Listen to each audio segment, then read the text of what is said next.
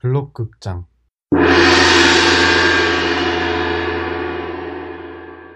네, 이놈! 네 죄를 네가 알렸다. 억울합니다, 전하! 전하, 이자는 체스코인이라는 걸 발급하여 자신이 무려 10%를 보유하고 이를 마을 사람들에게 팔아 이익을 취했습니다. 마을 사람들이 체스코인으로 도박과 향락을 마구 즐기며 마을 사람들 하루 종일 흥분 상태로 살고 있습니다. 이자는 전형적인 고래 대금업자입니다. 이래도 네 죄를 모르겠느냐? 전하, 억울합니다.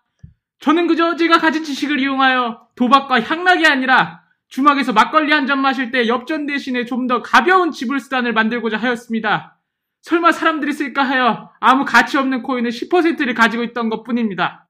그런데 사람들이 이를 도박과 향락에 쓰면서 가치를 올린 것뿐입니다, 전하. 전하, 이자의 말을 들을 필요가 없사옵니다. 이자의 목을 치셔야 하옵니다. 아니, 코인 발행했다고 사용이라니 너무 억울합니다, 전하. 됐다. 네 말은 더 들어볼 것도 없다. 여봐라, 고래 대금업자의 고안을 뽑아버려라. 예이, 야, 이건 안 돼! 네, 안녕하세요. 블록킹. 오늘 8화인가요? 8화. 오늘도 체스씨, 기린씨 나와 계십니다. 안녕하세요. 네, 안녕하세요. 오늘은 좀 우리가 평소에 저녁에 녹음을 했는데 오늘 좀 아침이잖아요. 컨디션 괜찮으세요? 잠들은 다 깨셨는지. 아니, 어제 조금 술을 먹어가지고 컨디션이 안 좋을 줄 알았는데 그래도 괜찮네요. 이 네, 정도 시간대면. 네. 저는 집에 화장실 공사를 해가지고 지금 한 이틀째 찜질방에서 자고 있는데 죽을 것 같아요. 찜질방이 이게 가끔씩 갈 때나 좋지 이게 거의 갈 데 없어서 가면 진짜 재미없으니까. 그러니까요. 우리 또 녹음 전에 또 이슈가 많이 있었어요. 네. 그렇죠. 비트코인 골드 나왔고 포크 일어났고 그 골드 대비해서 비트코인 좀 두 번 사놓으셨어요? 저는 안 샀어요. 저는 이제 조금 다른 쪽 그 코인들을 보고 있는 게 있는데 저는 이제 이런 이슈 때마다 막 사고 막 이렇게 하는 편은 아니고 각자마다 저희 투자 방식은 다른데. 기리시네. 저는 샀는데요. 돈이 없어가지고 한 0.001 정도 샀습니다. 오늘 괜찮네. 괜찮네. 저는 원래 그냥 가지고 있는 그 조그만 코딱지만한 비트코인으로 좀 가지고 있고 한데. 근데 또 12월 달에 실버가 또 나온다는 그런 소식이 있더라고요. 그러니까요. 무슨 파워레인저도 아니고 왜 자꾸. 나중에 브론즈도 막 다 나오겠어. 브론즈, 다이아몬드, 저기 루비, 사파이어 다 나오겠어. 롤이야, 롤. 근데 이렇게 포크, 근데 실버가 일어난다는 거는 아직 결정된 거는 아니잖아요. 그냥.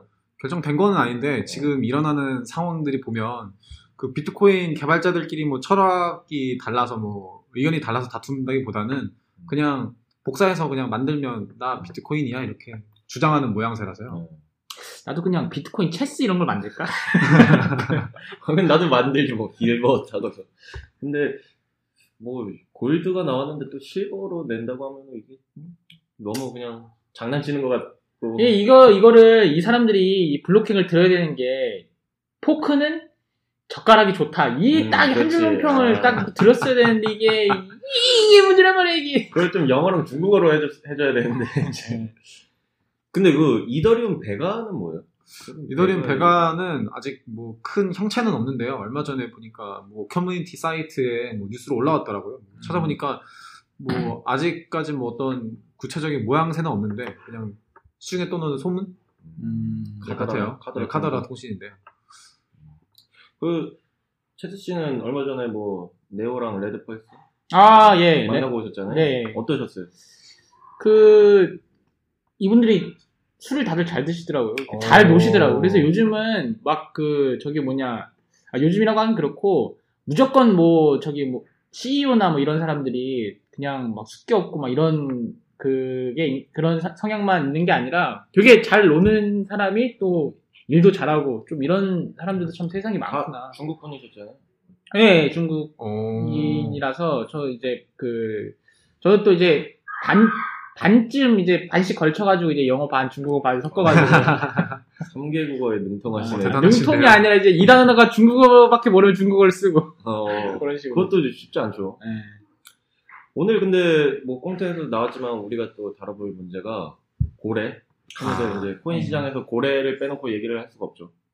고래에 대해서 한번 얘기를 나눠볼 텐데 뭐 방금 말씀드렸듯이 코인 시장에서 고래들의 그런 어떤 투자자들, 뭐 초기 투자자라고도 할 수 있고, 뭐 투자를 많이 한 사람들이라고도 할 수 있는데, 그 사람들의 존재가 어쨌든 필요는 하잖아요, 코인 시장에서.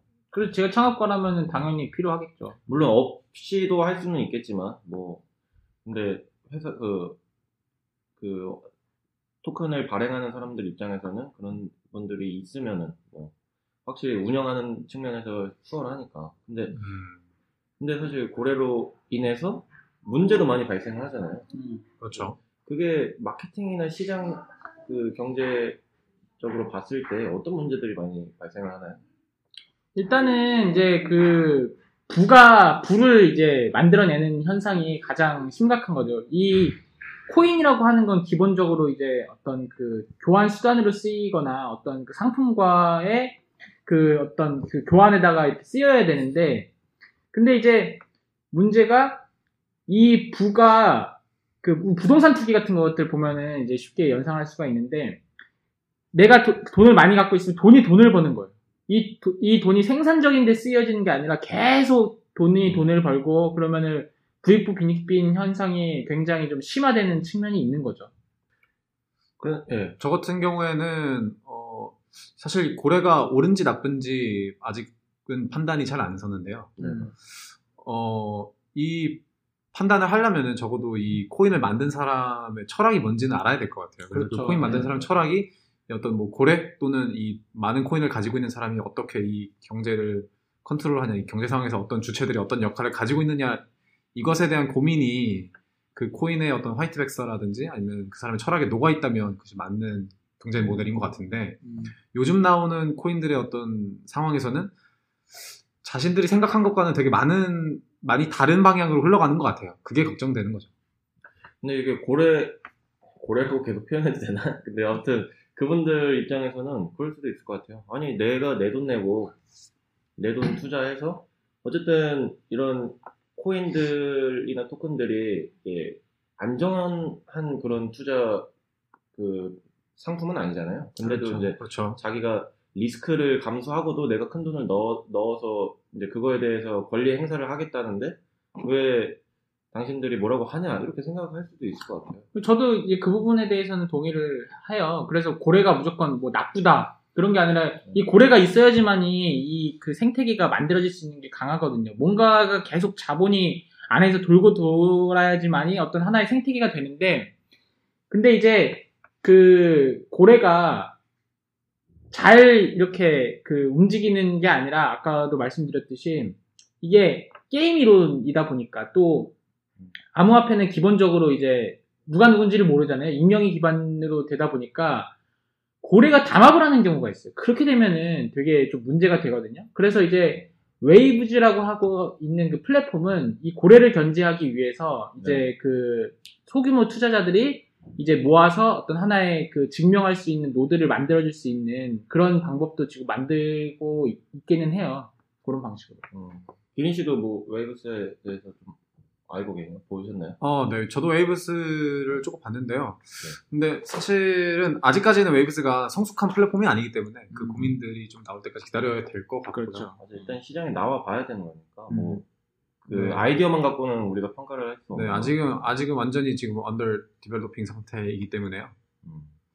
근데 이게 기린 씨가 봤을 땐 그 웨이브즈가 그 추구하는 것대로 그 기술적으로 어떤 그런 고래들을 좀 견제라고 해야 되나요? 뭐 그럴 수 있는 방법이 있나요? 일단은 요즘 같은 추세에서는 일단 잘 안 되고 있는 측면이 뭐냐면, 백서에서나 이런 그 개발자들의 철학이 기본적으로 암호화폐에서는 분산화, 뭐 탈중앙화 이런 얘기를 하고 있는데, 고래들이 있음으로 해서 그 사람들이 쥐고 있는 권력이 굉장히 강해지거든요. 근데 이 마이닝이라는 행위를 통해서 보통 이 고래들이 생기게 되는데, 이 마이닝이라는 게 비트코인에서 얘기하면 뭐 A식이라는 기계를 막 사서 하잖아요. 일반 사람들은 그거 기계를 잘 안 사서 한단 말이죠. 그래서 이 빈부격차가 점점 엄청 심해지고, 이 빈부격차가 점점 너무 심해져서 나중에는 이 사람들이 그냥 거의 대부분의 돈을 독점하는. 그래서 일반 사람들 같은 경우는 이 비트코인 경제에 참여하기가 굉장히 어려워요, 사실은. 그렇죠. 그래서 근데 이게 사실은 이 개발자가 사토시 나카모토라는 이 분이 의도한 상황이었다면 상관없겠죠. 근데 네. 그 백서에 쓰인 것에는 1CPU 1보트라는 철학이 있었고 네. 지금 그것대로 지켜지고 있지 않죠.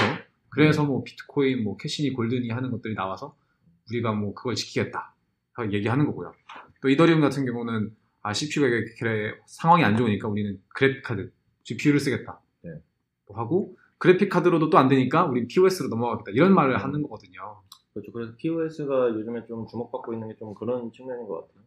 우리가 빈부 격차를 좀 줄일 수 있는 대안책으로서의 하나잖아요. 그렇죠.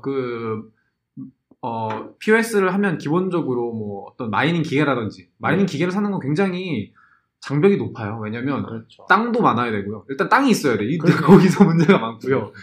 일반 사람들이 누가 그거 기계 사가지고 막 하겠어요, 사실은. 그러니까 마이닝 기계를 돌리면은 열이 많이 나니까 그 냉각기라고 뭐 그렇죠. 해야 되나 이 환기해주는 거 있잖아요. 그런 것들까지도 다 설치를 해야 돼. 그냥 그것만 있으면 되는 게 아니라 엄청 더울 거 아니에요. 그거를 이제 계속 열을 식혀주는 장치들도 필요하니까. 그 기린 씨가 그때 뭐 PC방이 그렇죠. 바뀌었다고. 근데 PC방 문 닫고 막 채굴하고. 그 PC방에 있는 컴퓨터 다 한꺼번에 마이닝하는 거예요? 그럼요. 그렇게 해버리죠. 좀 그래도 착한 PC방은 아예 문 닫는데 나쁜 PC방은 몰래 돌려놓고 고객들 게임하게 하고. 근데 막 고객이 막 엄청 더운 거야, 막. 컴퓨터가 엄청 느린다고 왜 느린지도 몰라. 그 체스 씨는 조금 이런 마케팅 쪽으로 많이 해보셨잖아요. 마케팅 맞나요? 네, 뭐 그 비즈니스적으로 많이 좀 일을 해보셨는데 네. 비즈니스적으로 일을 할 때 그러면은 뭐 고래들한테 많이 의지를 하는 편인가요? 우리 업계들이? 그럼요. 고래가 힘을 엄청 불어넣어줘요. 사실은 그거잖아요. 이 코인 같은 가치가 많이 사람들이 이제 사면 살수록 가치가 더 올라가는 거잖아요. 네. 근데 아무도 안 사요. 그러면은 이거를 만들고 우리가 뭐 지분을 가지고 있는 것에 아무 의미가 없는데 이 가치를 봐주는 사람들이 있어서 거기에 엄청난 많은 돈을 투자하게 되면은 초반에 되게 마음이 편하죠. 근데 이제 여러 딜레마가 있는데 이제 이분들이 이 플랫폼에 너무 간섭을 좀 많이 하게 돼요. 그러니까 주주들 보면은 그렇잖아요. 자기 돈이 걸려 있으니까 이제 회사에 압박을 많이 주고 또 잘못된 방향으로 이제 이렇게 만들어가게 되고 이런 경우는 굉장히 난감하죠. 근데 이거를 알아야 되는 게 고래가 잘못 움직이면요 그냥 사람들 다 떠나가요. 그러면 다시 고래가 이익을 얻을 수 있는 곳이 없어지게 되는 거예요. 그러니까 건강한 생태계를 만드는 쪽으로 움직여야지 고래도 장기적으로 이득을 보기 때문에 또 한편으로는 이렇게 행동하는 고래님들도 많고요. 고래님이라고 하기 좀. 그렇죠. 착한 고래들도 상당히 많으세요. 어차피 플랫폼이 활성화돼야 자기가 들고 있는 많은 코인들도 가치가 올라가기 때문에 뭐 이런저런 기부 활동들도 하시고 뭐 기여 같은 것도 많이 하시고 고래분들이 뭐 이제 사실 개발자들이 개발하다 보면은 트렌드에 뒤처질 수 있거든요. 하루 종일 그거만 하고 있다 그렇죠. 보면 이제 그런 고래들이나 뭐 다른 이 관심 있는 분들이 여러 가지 정보도 알려주고 많이 기여를 하거든요, 사실은. 그러니까 요즘에 제가 느끼는 게 이 블록체인 세상이라는 게 되게 기술적으로 설명은 되지만 되게 그냥 인간들이 만드는 거니까 인간 세상이랑 비슷해요. 예를 들어서 독재 국가라고 해서 무조건 안 좋은 건 아니었잖아요. 네. 예를 들어서 세종대왕이 있을 때도 그때 왕 체제고 1인 체제인 거잖아요. 네. 근데 그 세상이 과연 다른 민주적인 어떤 세상보다도 더 이제 좋을 수 있느냐. 그리스 아테네만 하더라도 민주주의의 시초라고 하는데 거기서 노예제도가 가장 심하게 이제 성행하고 있었던 것들을 보면은 모순이 있네. 네, 그러니까 이제 그게 뭐 정신이 어떻고 그런 것보다도 만들어 나가는 구성원들이 얼마나 이제 플랫폼의 성격에 맞게끔 행동하느냐가 중요한 것 같아요. 그건 알 수 없죠. 그거야 뭐 이제 어떤 뭐 시장에서 우리 어떤 마음가짐의 좀 문제라고 보자면 근본적으로 우리가 좀 디테일하게 이런 고래들의 자본도 보호하면서 이제 고래들 이제 수익도 보장을 하면서 다른 뭐 투자자들한테도 이제 그 빈부격차가 없게끔 해줄 수 있는 방안들이 있다면 뭐가 있을까요? 좀 구체적으로 생각을 해보자면. 일단 저 같은 경우에는 일단 개발자나 그 회사라고 해야 되나요? ICO 하는 회사, 뭐 코인 만든 회사가 적어도 그런 고민을 충분히 하고 나서 런치를 했으면 좋겠다는 생각이 들어요. 사실 이 코인 같은 경우는 이 블록체인이 그렇잖아요. 한번 하고 나면 돌릴 수가 없잖아요. 대부분의 경우에는. 네. 뭐 하드포크라는 말이 있긴 하지만 사실은 진짜 돌리기가 어렵거든요. 일반적인 상황에서는 정상적으로 마이닝 했는데 그걸 어떻게 돌려? 사기잖아요. 조작이잖아요. 네. 블록체인하고 전혀 안 맞잖아요. 그러니까 하기 전부터 일단 충분히 고민을 해야 될 것 같고요. 네. 그 다음에 그런 게 안 된다면 적어도 그 안에 어떤 내재적인 뭐 컨트랙이라든지 아니면 재단을 만들어서 네. 거기에서 이제 뭐 알아서 분배되는 그런 구조를 만드는 게 제일 낫지 않나 그런 생각이 듭니다. 알아서 이제 그 뭐라 그래야지 재산 그 재분배? 네, 재분배가 되는 구조. 뭐 예를 들어서 대시 같은 경우에는 마이닝의 몇 퍼센트를 이 네트워크에 기여하는 사람, 개발에 기여하는 사람에게 그 코인이 돌아가게 해놨거든요. 네, 그런 식으로 해야 되고, 그다음에 이더리움 같은 경우에는 이더리움에서 많은 그 선 마이닝한 이더리움들을 이더리움 재단을 만들어서 네. 거기서 이제 이더리움 개발이나 뭐 운영 비용이 쓴다고 미리 얘기를 했거든요. 뭐 비트코인도 재단이 있죠. 네. 사실 비트코인 재단이 가진 거에 비해서 고래들이 중국 마이닝 업체들이 가진 거는 너무 많기 때문에 네. 문제가 좀 있겠죠. 저 같은 경우는 이제 뭐 ICO 이런 것들을 보면은 되게 주식이랑 비교를 많이 하잖아요.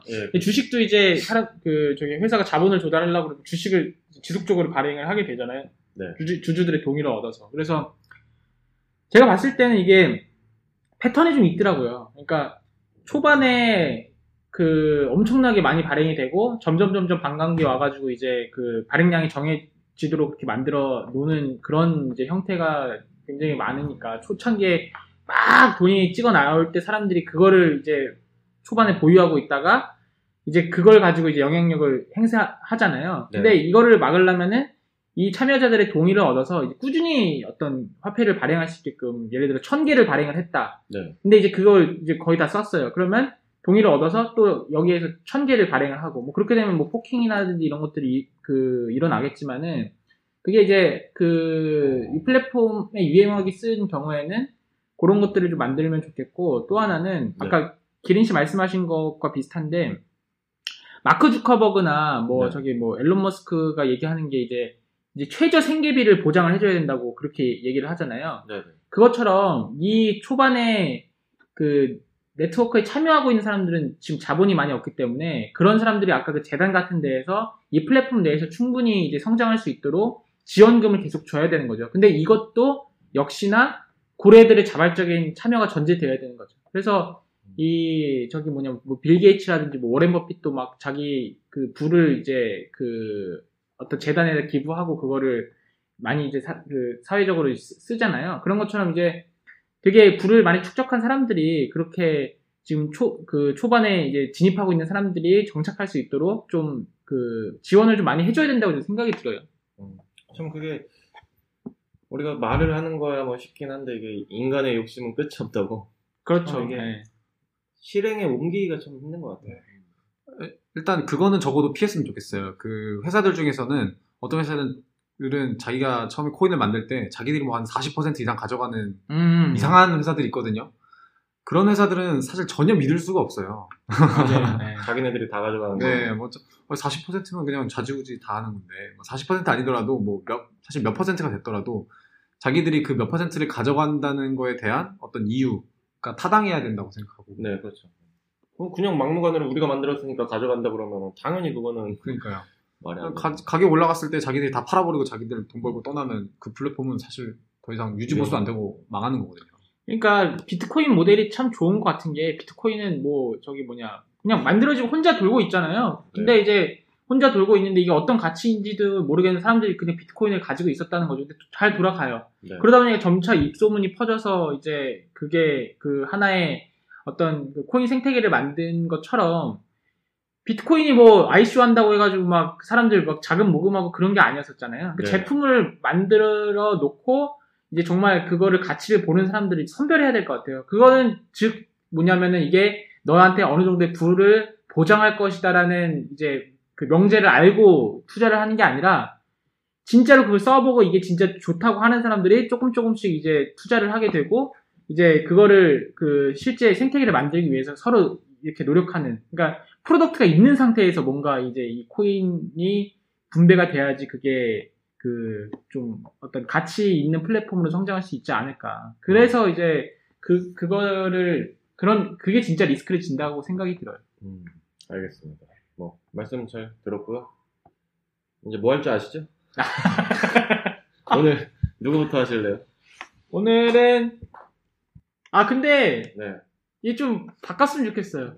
길버 씨는 진짜 너무 안 하는 것 같아. 한번 해야죠. 어제. 이제 우리 기분 알겠지. 딱 그러면은 1부는 깔끔하게 길버 씨가 고래는 뭐다 딱 정리하고 1부 끝. 2부는 그럼 저부터 할게요. 2부는 한다고? 나 2부 안 하려고 그랬는데.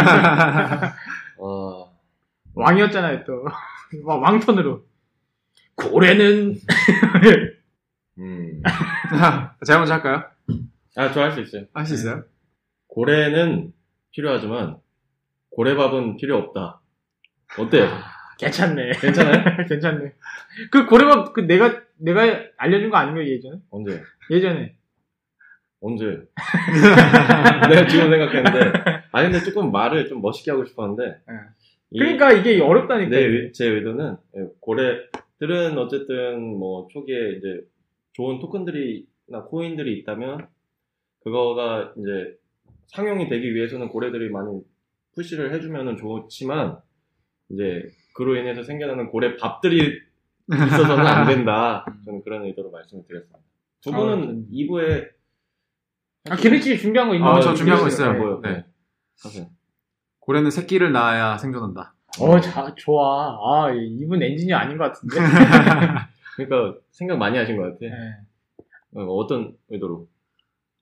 고래가 혼자서는 살 수 없고, 고래도 자신이 이제 생명력을 유지해 나가고 자신이 사는 공간을 보호해 나가기 위해서는 자기도 새끼를 낳아야죠. 그렇죠. 네. 새끼를 낳고 새끼를 보호하고. 공감되네. 뭐 여기에 너무 공감하는 거 아니에요? 내 거는 괜찮네. 이게 이런 심정이구나. 그러니까 우리 마음을 알아야지 이게 막 쫄진 않지. 내가 너무 내가 고래였네. 내가 고래였어. 네, 알겠습니다. 뭐 2부에서 다시 뭐 얘기해보기로 하고요. 잠시 쉬었다 보도록 하겠습니다.